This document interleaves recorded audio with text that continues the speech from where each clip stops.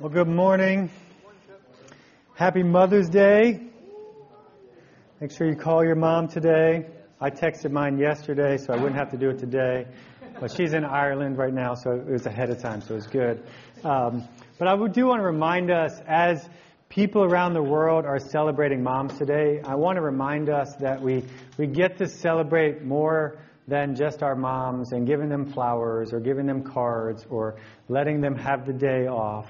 We actually get to celebrate the creator of women, the one who wonderfully designed women to image him in a very unique way, a way that men could not do on their own. Not so that we would worship women or so that we would worship our moms or put our hope in them, but that we would worship God and see him for his amazing beauty. Because the good news of the gospel really is that now we've been restored, and regardless of whether you had a great mom or a mom that imaged God poorly to you, or if you're a woman that desires to be a mom, or if you have children, or if you don't have children, or if you're single, or if you're married, the good news is that we are a part of a new family where God has orchestrated and graciously orchestrated all things in our lives so that he would reveal himself to us. And that we get to feel his loving arms close around us, just as we just sang. And so the truth is, really, God has blessed us in many, many ways. And one of the ways that God blesses humans is by giving each other to us. And as I look around this room, I think God has actually greatly blessed this family with amazing women. Women in all areas and all stages of life. Women who shepherd and care for us and mother us and love us and point us to Jesus in unique ways. And that's God's grace. That's God's grace that we get to celebrate those things today. And we probably don't say this enough, but we are truly blessed by the women that are a part of this family. And we want to thank God for the ladies that are a part of this family, and thank you for imaging Jesus to us. And I think one of the best ways that we can do that and even encourage each other this morning is through prayer. We're going to be talking about prayer in Proverbs today. And so I want to just stop for a few minutes. And rather than me just praying for the women in this family, I want to ask a few of you if you would pray for the women in this family and maybe mothers that have cared for you and showed Jesus to you and imaged God to you. And then I'll close and then we'll jump into Proverbs. So if we want to just take a minute or two to do that. And so let's pray together. Dear Jesus, I just thank you that we get to gather here today. God, I just thank you for the opportunity to know you and to worship a living and active God. And Lord, we praise you. We are fearfully and wonderfully made, God. And you, from the beginning of time, had a beautiful plan and purpose for the woman, the female God, that your characteristics are shown through women and females so intricately and creatively, God, and we thank you for the love that is shown through women, God. I just lift up the women in this body, God, and ask that they get to love you more intimately, God, and grow in an intimacy with you, God, that they know that they are loved beyond all measure, God, that they are daughters of the King, God. They are precious in your sight, that they are beautiful, God, and that you have known them since the beginning of time, God. Lord, I lift up our mothers in this body too, God. I just pray that they will feel loved and appreciated, God. Thank you for just their work day in and day out, even when no one sees, but caring and loving for their families, God. And I pray that they would not find a strength or a pride in their own, God, but that their strength and their love would come through a deep relationship with you, God. And Lord, I just pray that we would be people of thanksgiving, be thankful for the moms and mothers in our lives, God, that I don't know the word forgiveness is coming too, if there was hurt by our moms, God, that you would help us forgive and love in that too, God, and we just pray for your perfect restoration, that you're bringing all things to a beautiful, more perfect picture through the work of Christ and your love.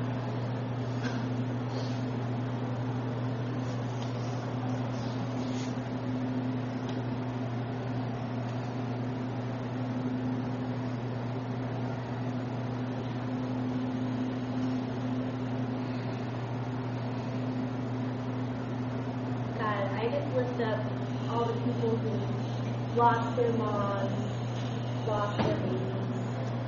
Lord, the women who want to be moms, but just for some reason you're not opening that door. Lord, I just know today can be a really hard day. I just pray that you would comfort those women today and that they would know that, Lord, that you love them so much and so completely and that they are truly made of who they are. Lord, and who you say them to be, whether or not they can or can't be a mom one day. Lord, I hope you can hear the broken hearts today and those who are just struggling today, Lord. Lord, we praise you for the women in our life that know you, but we also take this time to pray for the women in our life that don't. Just that by your Spirit, Lord, they would come to know you as their Savior and their Father. Lord, we just pray for the women that we often forget or that we think are without hope for knowing you, Father. We just confess that you're powerful enough to save, and you're powerful enough to change hearts and change lives even when we doubt, Lord. So we just pray that you would be with the women in our lives today who don't know you, and that you would just be sending people into their lives who can speak truth and love, Lord, and that by your grace, Lord, they would begin to know you more and more.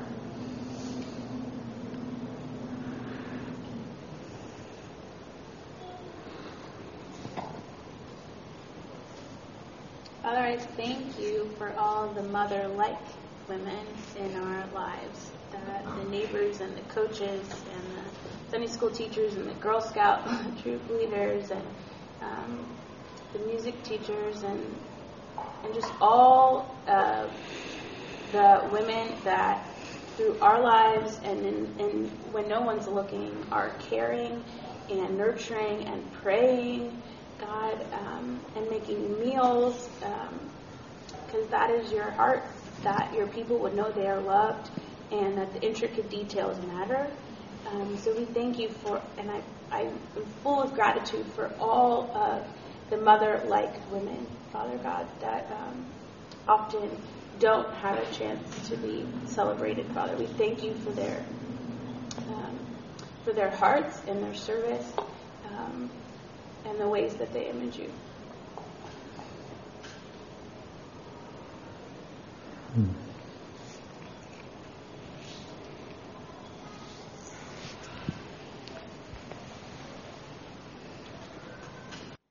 Father, thank you that you have uniquely gifted this world by imaging yourself through women. So, Father, I thank you for that grace. I thank you for the many women that you have blessed us with in this family. Father, I pray that you would encourage their hearts. Pray that they would find their truth and their identity in you and not how well they care for others or how well they mother or whether they have children or not. Father, I pray that they would find their truth and their identity in what you say about them and how you've defined them. Father, we thank you that we get to see Jesus through others. Father, I pray that you would encourage the hearts of many and that you would point us through your Spirit to see you more and more each day. And pray these things in Jesus' name. Amen.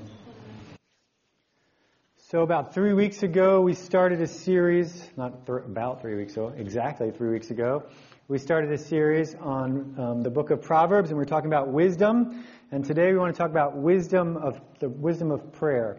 And I think this is actually a very fitting topic to talk about on Mother's Day, because probably one of the most powerful things you can do as a mom is actually pray. It's probably more powerful than training your kids, more powerful than being there for your kids or protecting them or whatever it is. One of the most important things you can do is pray. Now, if you look at the book of Proverbs and you do kind of a search on the word prayer in Proverbs, you're going to find that there's only 3 Proverbs that actually specifically talk about prayer. And it doesn't sound like a whole lot out of the multitude of Proverbs that are in this book. But what I want us to see today is that prayer is actually directly connected to wisdom. If you remember back to the very first week we shared, and we looked at chapter 1, verse 7. It'll be on the screen, or you can open up your own Bibles. Chapter 1, verse 7 says this: "The fear of the Lord is the beginning of knowledge, and fools despise wisdom and instruction." And we said that fearing the Lord is not being afraid of Him or cowering in a corner, but rather it's humble submission. It's a sober view of self. It's seeing Him as God. It's honoring Him. It's giving reverence to Him. It's respecting Him. It's actually putting God in the proper place.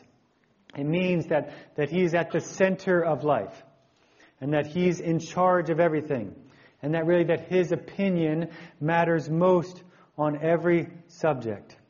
So wisdom then is not really the smartest thing to do. Wisdom is the submitted thing to do.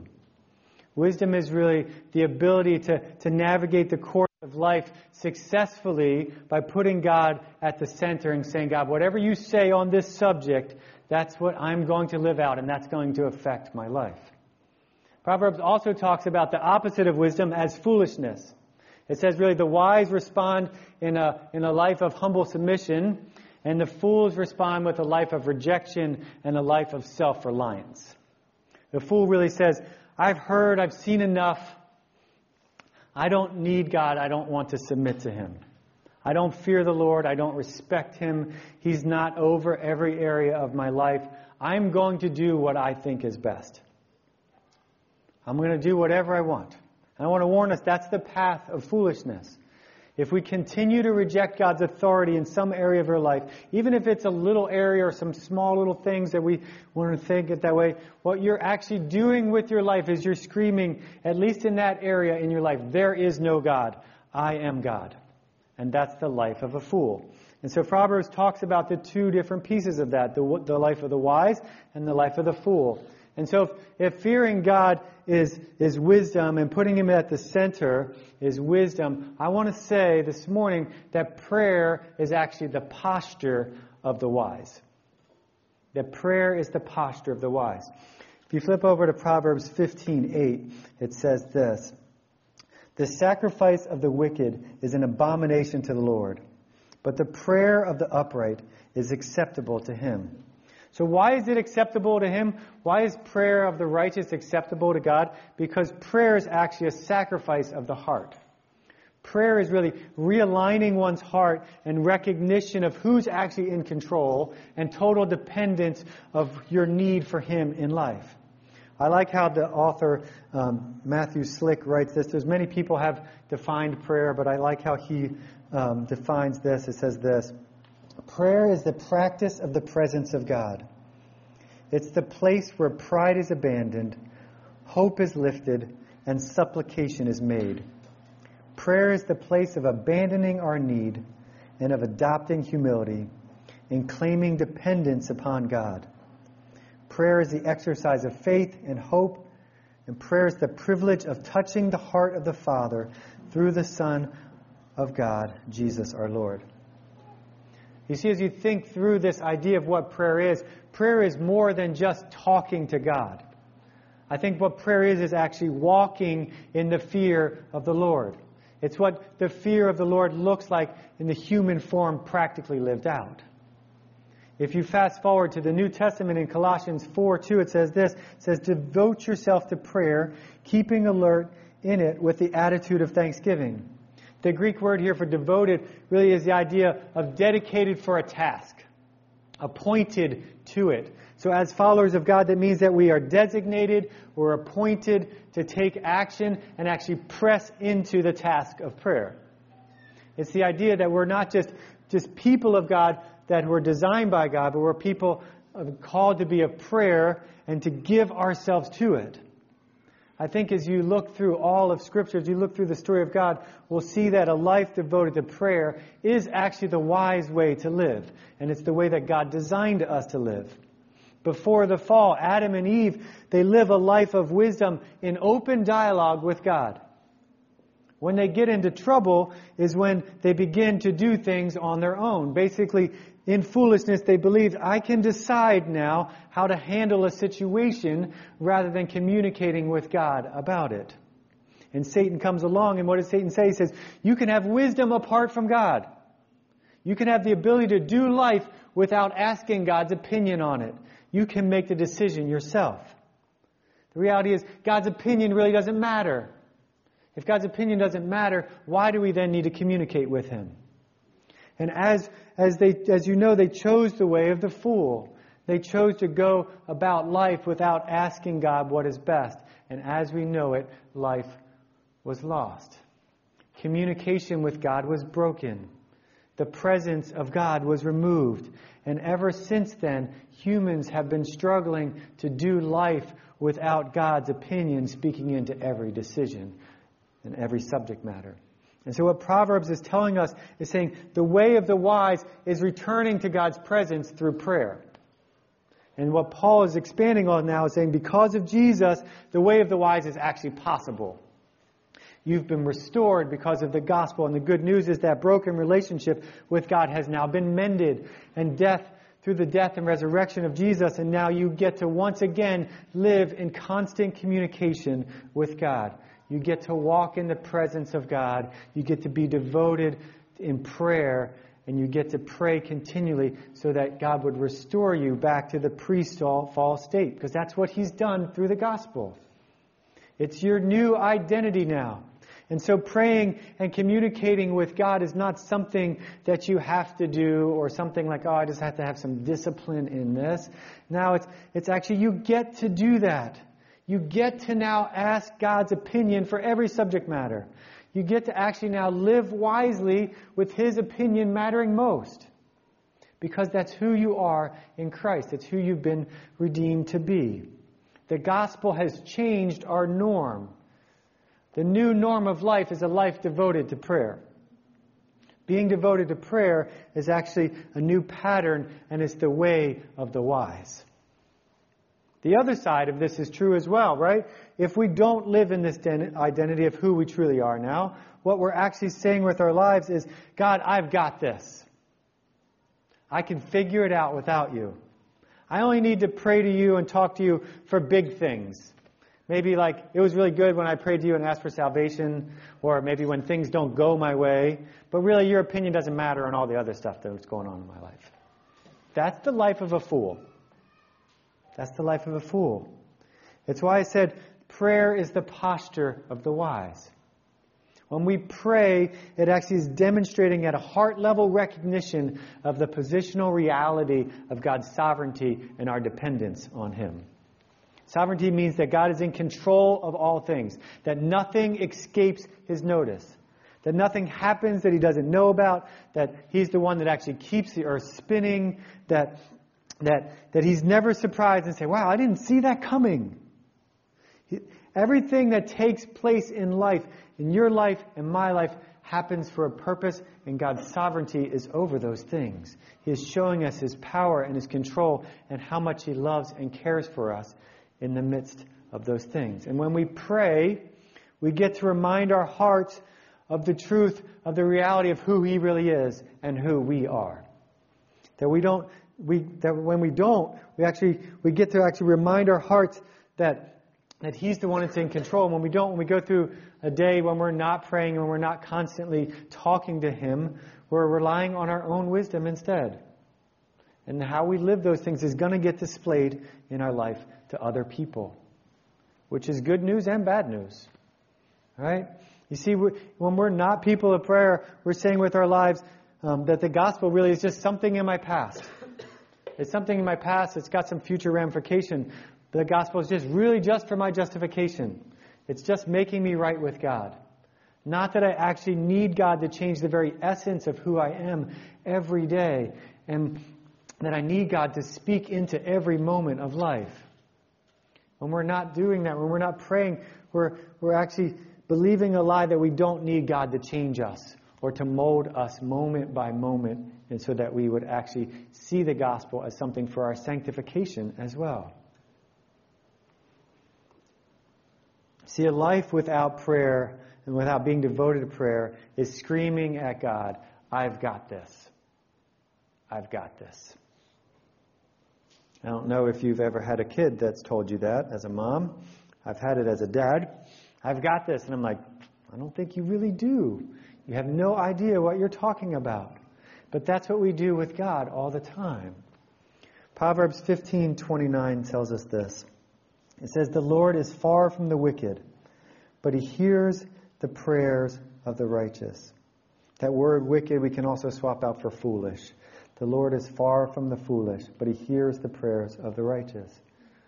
Why does God hear the prayers of the righteous? Because the righteous are always portrayed as those whose hearts are properly aligned with God. Really, at the core of Proverbs, you're going to find a lot of emphasis on what is going on in the heart. Proverbs 4:20 says this, "My son, be attentive to my words. Incline your ears to my sayings. Let them not escape from your sight. Keep them within your heart. For they are life to those who find them, and healing to all their flesh. Keep your heart with all vigilance, for from it flows the springs of life." Proverbs is going to talk a lot about the heart over and over and over again. And when he says keep it in your sight here, the Bible's not just saying look at them. It means keeping them in the forefront of your mind and the being, keeping them before you always. It's this same idea that we see Paul bring in Colossians that says be devoted to prayer. There's really this direct correlation between being in communication with God and His wisdom and how we live life. There's something about these words of wisdom that when they become part of your inner being, they bring out transformation and they bring out change in your life. They bring healing into the brokenness of your life and in your story. They're life-changing peace and understanding regardless of one's circumstances. See, prayer is not just some religious practice that we put into place. Right? Like, yes, we're called to pray, but prayer is not just like, I need to try harder to pray more. That's not what we're talking about here. The good news of the gospel is that you get a whole new life and you get a whole new heart because you need one, because yours is not okay. That you and I are actually our own problem. And when we pray, what we're doing is we're realigning our hearts with the truth of that.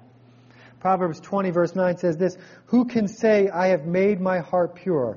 I am clean from sin." The answer to that question is no one. No one can say, I've made my heart clean. And so what needs to happen is we need to have our hearts changed. We need to have Jesus come in and do the work for us, the work that we cannot do. We sang that earlier in the songs, that Jesus is the only one that could do what He did. See, if we're going to have a life that God created us to have, we're going to have to actually have God change us to be the people that He's created us to be. You see, if we just use flesh management to control ourselves, it's either going to turn into pride or self-hatred.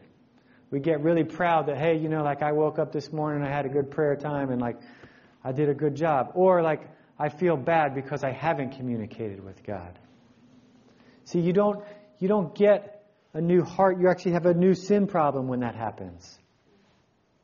And all you've done is really moved your confidence into what you used to do to what you do now.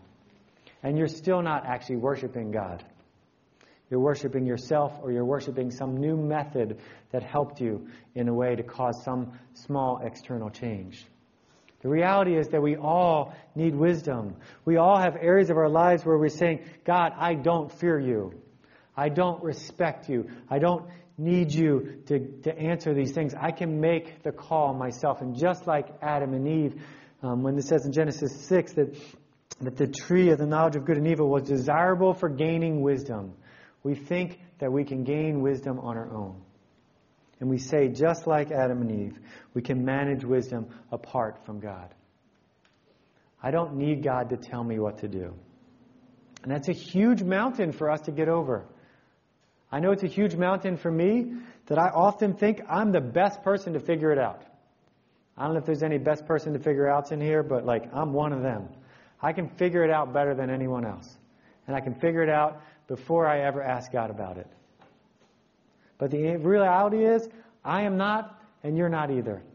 Yet often we think we are. And we end up repeating the same sinful error that Adam and Eve made in the garden that says we can figure it out without actually communicating with God about it. I can do what is right in my own eyes. I know that's kind of heavy, but here's the good news, right? The good news is that actually wisdom cries out. Wisdom can actually redeem the foolish person that says there is no God. And wisdom cries out most loudly through the person of Jesus Christ. In 1 Corinthians 1:24, it says this, that Jesus is both the power of God and the wisdom of God. God said, I want everything I want to speak about myself, I'm going to do it through the person of Jesus. And the Bible says that he not only did what the Father told him, but he actually lived a life in full submission, really in fear of the Lord, in perfect wisdom. You see, if you want to look and see what a wise life looks like, you look at Jesus. While Jesus walked on this earth, what do we see him do? We see him in constant communication with the Father. We see him often spending hours and times in prayer all day long. And as Jesus speaks, he makes it very clear that our hearts need change, and apart from him, our hearts are in trouble. The only hope that you and I have to actually live a life of submission is actually to have him change us. And amazingly, Jesus, the one who speaks wisdom, who is wisdom, who holds the world together, went to the cross in the way of a fool. And even though he was the wise one, he became the fool. Why? So that you and I could actually be wise. And that's really good news. As we go through this study of Proverbs, I don't want you to see this as another yoke of slavery. Like, I just have to work right now. I have to rest right now. I have to pray right now. Next week we're going to talk about money. I have to deal with money right now. We're going to talk about parenting. I have to parent right now. Like, I'm not going to be foolish. I'm going to be wise. That's not the goal. The goal of Proverbs is actually for you to realize that you and I are in need of a heart transplant. One that only God can perform. And the good news is at the cross, Jesus became the ultimate fool so that you and I could become wise. And at the resurrection, the wise one showed us that he actually has the power to give us a new heart. And then at a stroke of ultimate wisdom, Jesus, the wisest man, as he returns to heaven, he sends his Spirit to live inside of you and me so that we could actually live a life walking in the fear of the Lord, and that we could actually have a life where it's possible to rely on him and it's possible to live in wisdom because the Spirit now lives inside of you and me and guides us. And can I tell you, that's really good news from my heart. Wisdom cries out to us minute by minute, moment by moment through the life of Jesus and through the death of Jesus and through the resurrection of Jesus and through his Spirit right now.